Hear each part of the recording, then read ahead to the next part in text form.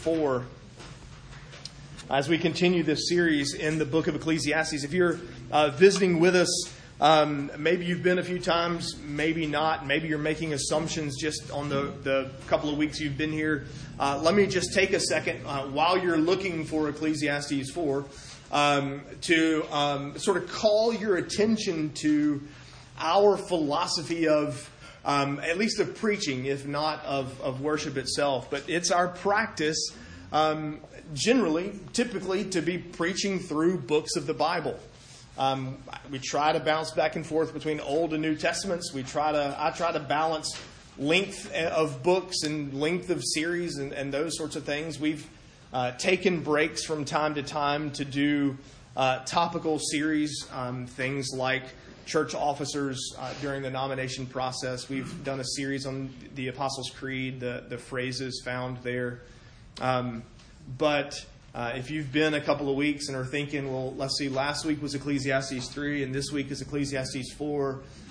Yes, you are on safe ground if you just assume that next week is going to be Ecclesiastes 5. That's kind of how we operate. That way we all hear what God's Word has to say to us. You don't hear what I want to say to you. It means we get to passages that sometimes I'd rather not preach. And we've had some of those. Those that make you uncomfortable with children in the room. Things of that sort. But we are at the command of God's guidance in that. As we go book by book through His Word. Ecclesiastes chapter 4. We're going to look at the whole chapter. If you're able, let me ask that you stand as we read these 16 verses of Ecclesiastes 4. Again, I saw all the oppressions that are done under the sun, and behold, the tears of the oppressed. And they had no one to comfort them. On the side of the oppressors there was power, and there was no one to comfort them. And I thought the dead who are already dead more fortunate than the living who are still alive. But better than both is he who has not yet been and has not seen the evil deeds that are done under the sun.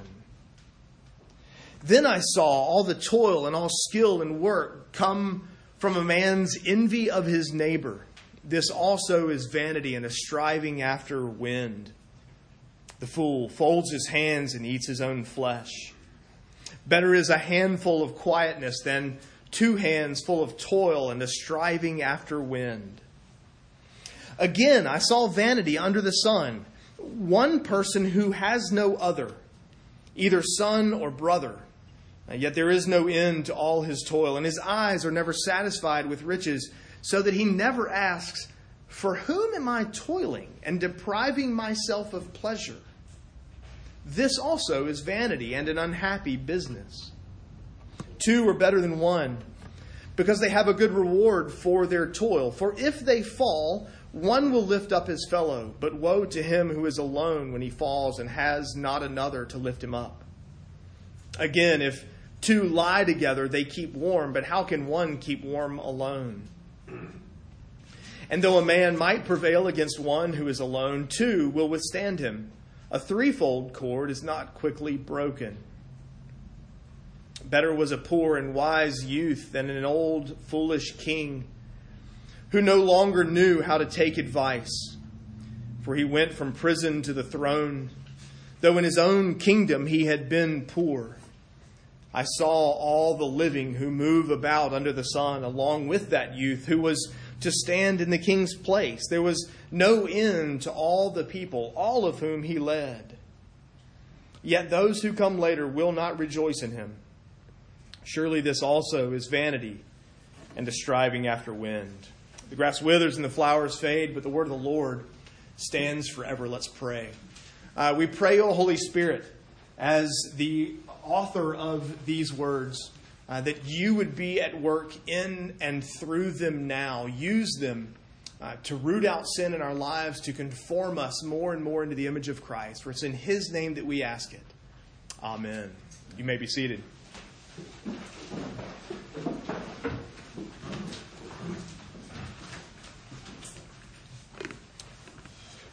In the 60s,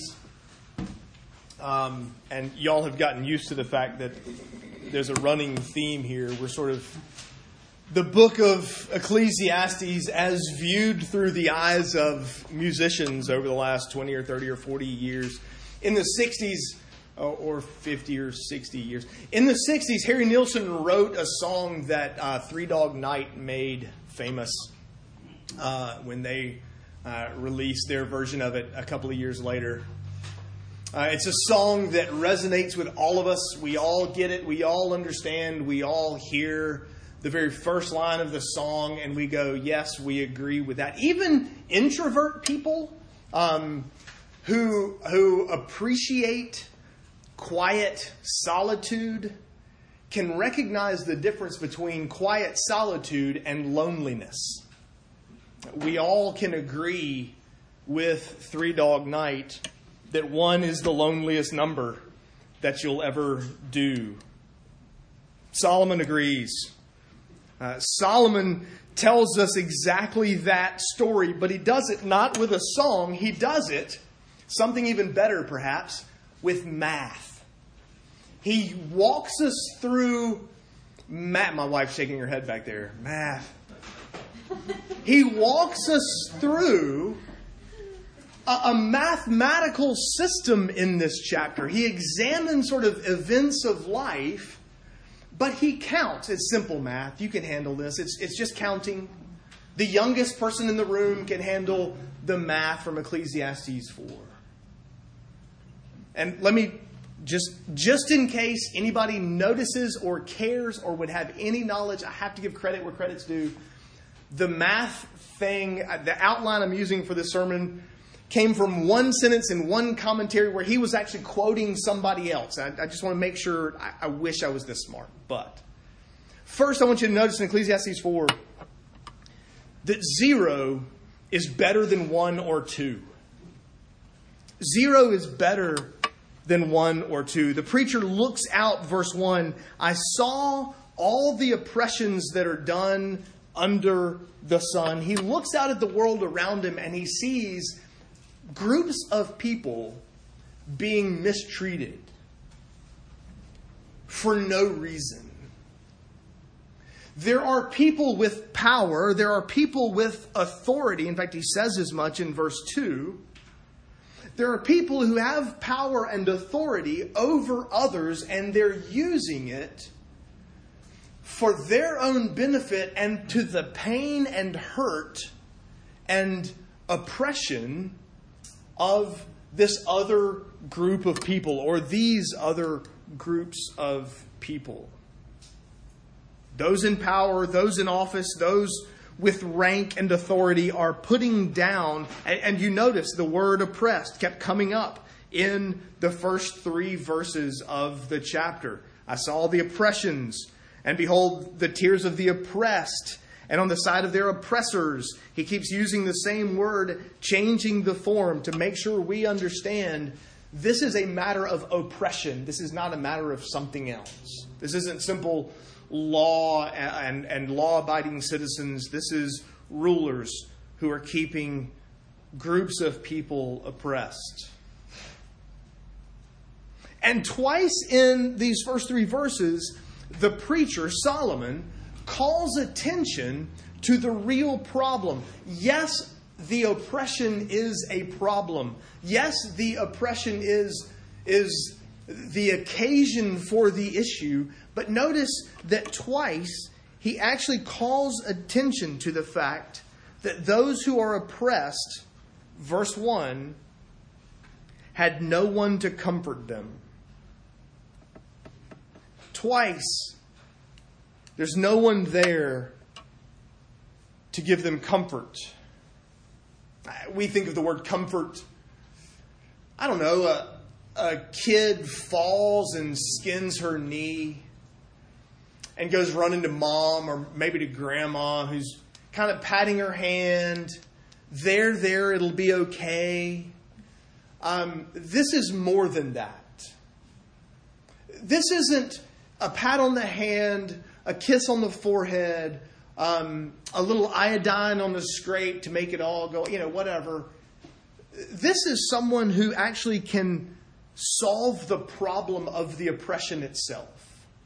Someone who can share or bear the weight, the pain, or perhaps even remove those who are causing the oppression. It has more to do with alleviating oppression, whether through sharing the burden or addressing the oppressor himself.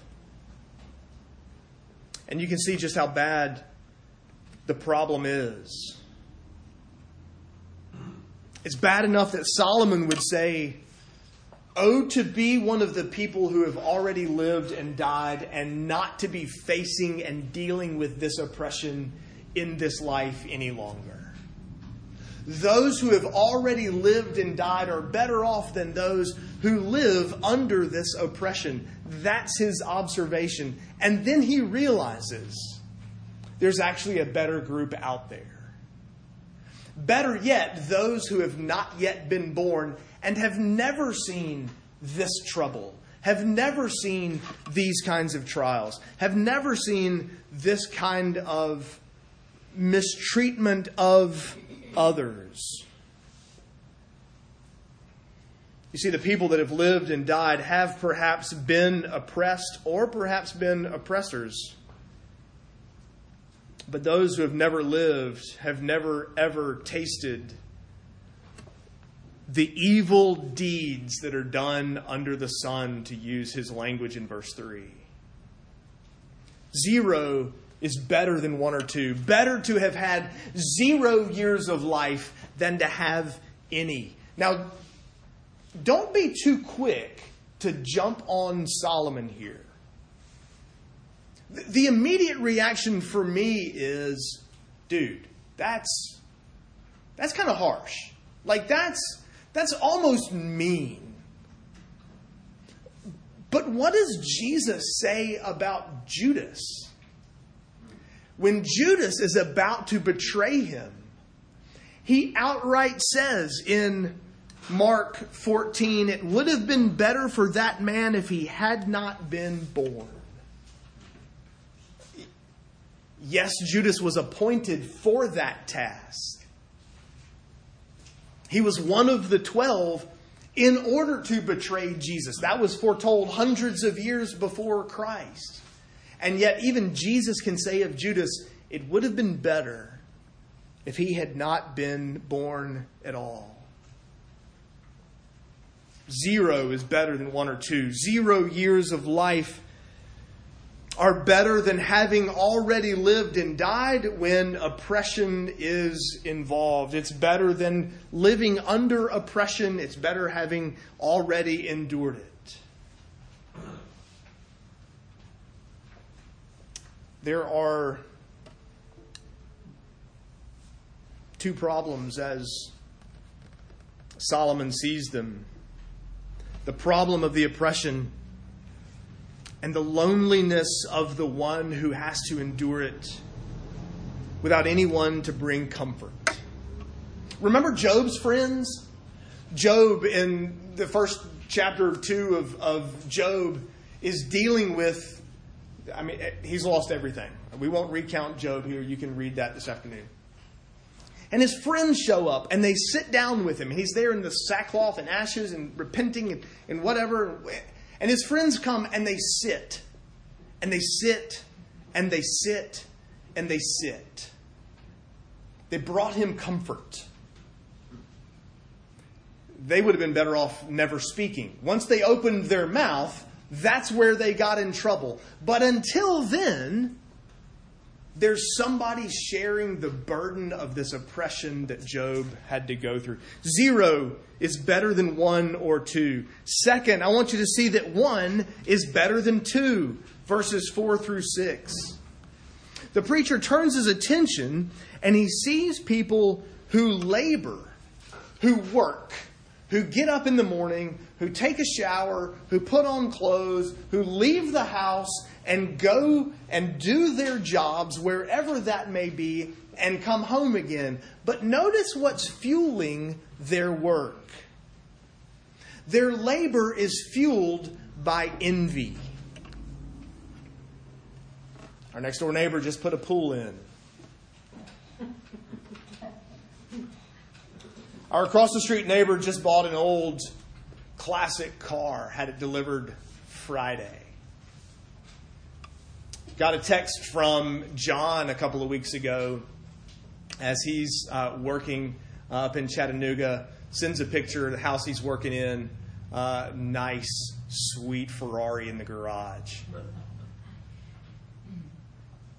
You know how it is. There's that nice new bathroom, that kitchen, that house, that whatever that fuels our work. It's the stuff of life. And the preacher looks and sees somebody whose work is fueled by envy of what his neighbor has or what he wishes he had.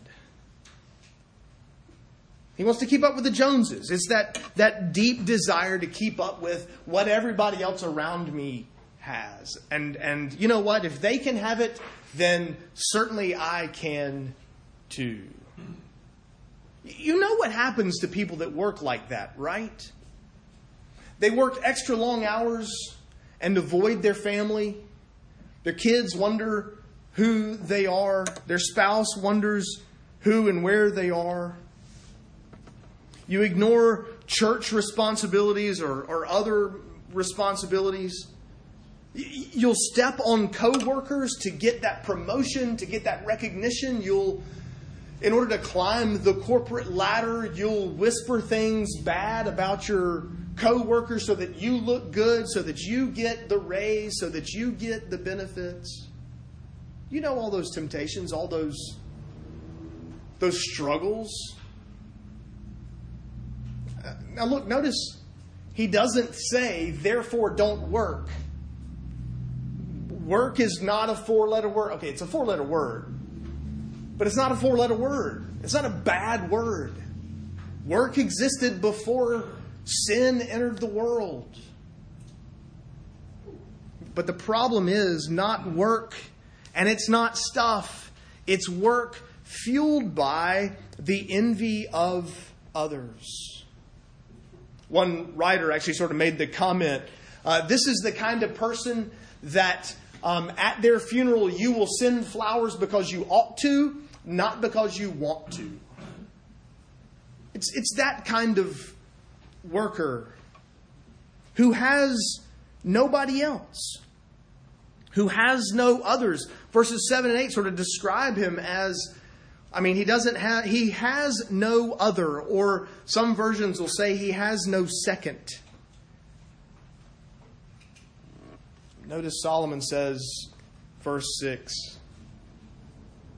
we're better with one handful with quietness than having two hands full with strife and envy and conflict. Work fueled by envy is vanity. It's a striving after wind. It's meaningless. It's valueless. It's purposeless. You gain nothing from it. Remember, this was his question all the way back in verse 3 of chapter 1. What does man gain from all his toil? Where's the meaning, the value, the purpose for man in his work? It's not found in work fueled by envy. Pursuit of fortune and fame at the risk of relationships, Solomon says, is not worth it. One handful with quietness is better than having two hands full, but with toil and a striving after wind. 0 is better than 1 or 2. 1 is better than 2. Third, I want you to see that 2 are better than 1. Verses 7 through 16.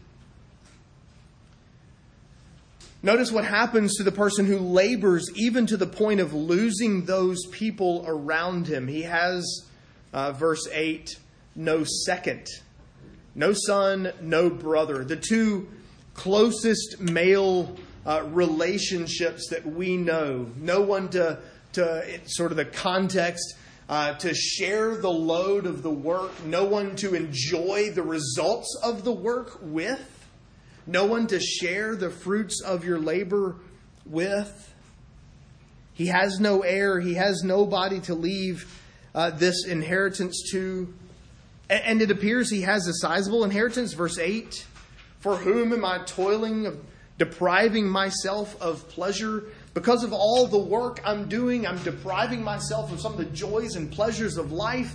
And he's sort of realizing, or he's actually not asking the question, why am I doing this? I have no one to leave these things to. Not only am I not enjoying them, but there's no one around me to share them with. He's depriving himself of pleasure in order to work harder to get more stuff that he can't enjoy. We know that cycle. But that cycle describes our world, doesn't it? It's the quote, and I've used it before, from John D. Rockefeller. As wealthy as he was, Mr. Rockefeller, how much money is enough to make you happy? And his answer was, just one more dollar. Think of all the times we've said, well, if only I had blank, then I would be fine. Then I would be satisfied. Then I would have enough. Then I wouldn't need any more. Then I wouldn't hurt for. It's the pattern of the world in which we live. This stuff that I'm working for will bring me pleasure, except I don't ever take the time to enjoy it because I'm too busy working for more stuff. There's an illustration of a king in verses 13 to 16 who's similar. A king who's old and foolish. And it appears he's no longer taking advice from anyone. It appears he's run everybody off around him. He has no advisors. And he's trying to rule on his own, even in his foolishness. And of course, foolishness without any advisors leads to only more foolishness. And yet he's replaced by a younger man who's surrounded by people who gains advice and wisdom and insight from others. Two are better than one. Better to have someone to share all of that with. In fact, he gives us illustrations of why two are better than one in verses 9 to 12. Those times when you had a backup. You see in verse 10, if they fall, one will lift up his fellow. Woe to him who falls and is alone and has no one to give him a hand up. You know the stories, you've heard the stories that travel in the ancient Near East was dangerous. You just never knew. They didn't have street lights. You didn't have cell phones. You just have to picture that world where there could be danger around any corner and you wouldn't know it. And so you traveled in groups in order to stay safe. If one trips and falls, there's another to throw a hand down and help them back up again. Or, verse 11, it gets cold at night and you're traveling and temperatures drop and two people can stay warm together because they can keep each other warm. Shared body heat means shared warmth and safety. Or verse 12, there's strength in numbers. You realize I'm a little bit fascinated by this. Athens State University has police call boxes. There's the post with the blue light at the top. And on that post is a box. And if you get in trouble, you're walking around at night, you get nervous because I think somebody's following me or somebody's trying to attack me, you can go to one of those blue lights and press a button and it'll call the local police or the campus police or whatever. I'm fascinated that a place as small and as safe as Athens seems, that it has police call boxes on the Athens State campus. Those exist because every year at freshman orientation, especially girls are told, you just don't walk around campus at night alone. Go with a group. Be with a bunch of people. There's safety in numbers. And Solomon said that several thousand years ago. 2 are better than 1. Contrast that with the solitary worker in verses 7 and 8. With the advisorless king in verses 13 to 16. Solomon calls us to live a life where 2 are better than 1. 0 is better than 1 or 2. 1 is better than 2. 2 are better than 1. And finally, 3 are better still, verse 12. A threefold cord is not quickly broken. Okay, no, that's not a reference to the Trinity.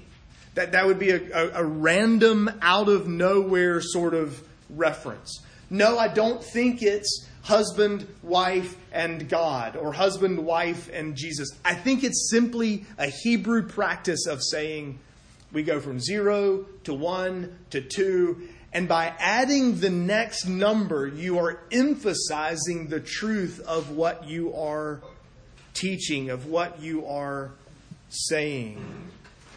We read this in Proverbs 6, Proverbs 16. We read there's 6 things that the Lord hates, 7 that are an abomination to Him. It's a way of adding emphasis and of adding sort of confidence and truth and weight to what you are saying. By adding 1, the list becomes more complete. It becomes a better list than the list before. In other words, the message of Ecclesiastes 4 is clear. 1 is bad, 2 is good, 3 is even better. Let me make a couple of applications from this chapter. The first is this. You and I, as believers, are called to comfort those who are being oppressed. You and I are called to alleviate oppression. We should be those kinds of comforters. We should be able to say, well, this person or that group, they can't say there's no one to comfort them because we, as God's people, are there with them to alleviate oppression, to bring comfort to those who need it. A second application. If you haven't seen The Incredibles, it means that you're missing out. And some of you, if you need to borrow some kids to make it, acceptable for you to watch The Incredibles, we'll find some for you and send them your way. There's a scene in The Incredibles where Mr. Incredible is trying to save a cat out of a tree. It's really early on. And the cat won't get. So he picks the tree up and shakes the cat out of the tree. And then quickly turns and throws the tree into the street to stop a robber who's getting away from the cops. And then he goes and gets back in his car. And when he gets back in his car, there's somebody in the passenger seat. It's this kid named Buddy, who's calling himself Incrediboy. I'm your biggest fan. I'm your number one fan. I can be your sidekick. Do you remember what Mr. Incredible said? Fly home, buddy. I work alone. You and I are called not to live the Christian life like Mr. Incredible. We don't work alone. We don't live the Christian life alone. We're called to a group, to a family, to share, encourage, to bless one another, to bring comfort and hope. Mr. Incredible didn't want a sidekick. We want Robin. We want a second. We want to have, verse 8, another. We're not called to live a solitary Christian experience. That means we're not making a habit of staying away. Look, this is different times. I'm not calling anybody out. We're in COVID and stuff. They got that COVID on. I get it. I understand. But it should not be our normal practice to stay away when God's people gather together. It's the message of the Bible. It's not just the message of Ecclesiastes 4. Philippians 2 tells us to look out for the interests of others, not only for our own. 1 Corinthians 12 describes the church as a body. It can't describe that if we live the Christian life like Mr. Incredible. I live alone. I work alone. I operate alone. Finally, let me make this application. Let me introduce you to the friend who sticks closer than a brother, Proverbs 18:24. Those of you in Christ, those of you trusting in Him and Him alone for your salvation, He has promised, I will never leave you, I will never forsake you, I will never turn my back on you. You always, we as believers, always have a second. And that second is Christ Himself. He will never leave us. He will never forsake us. Let's pray together. Father in heaven, we thank you for the hope, the promise, the assurance, the comfort of knowing that that Christ will never leave us, that He will never turn His back on us. We pray that we would be a people who brings comfort to those who are being oppressed, to those who need it, that we would be people who labor for you and not for ourselves, who labor to the honor and glory of Christ and for the good of your people and not for our own glory, not for our own name, not for our own stuff, and not out of envy of others. And we pray that you would grow in us more and more a longing for shaking off one, that we might celebrate and enjoy 2, 3, 4, and more. For our spiritual good and for the honor and glory of Christ our Savior, we pray. Amen.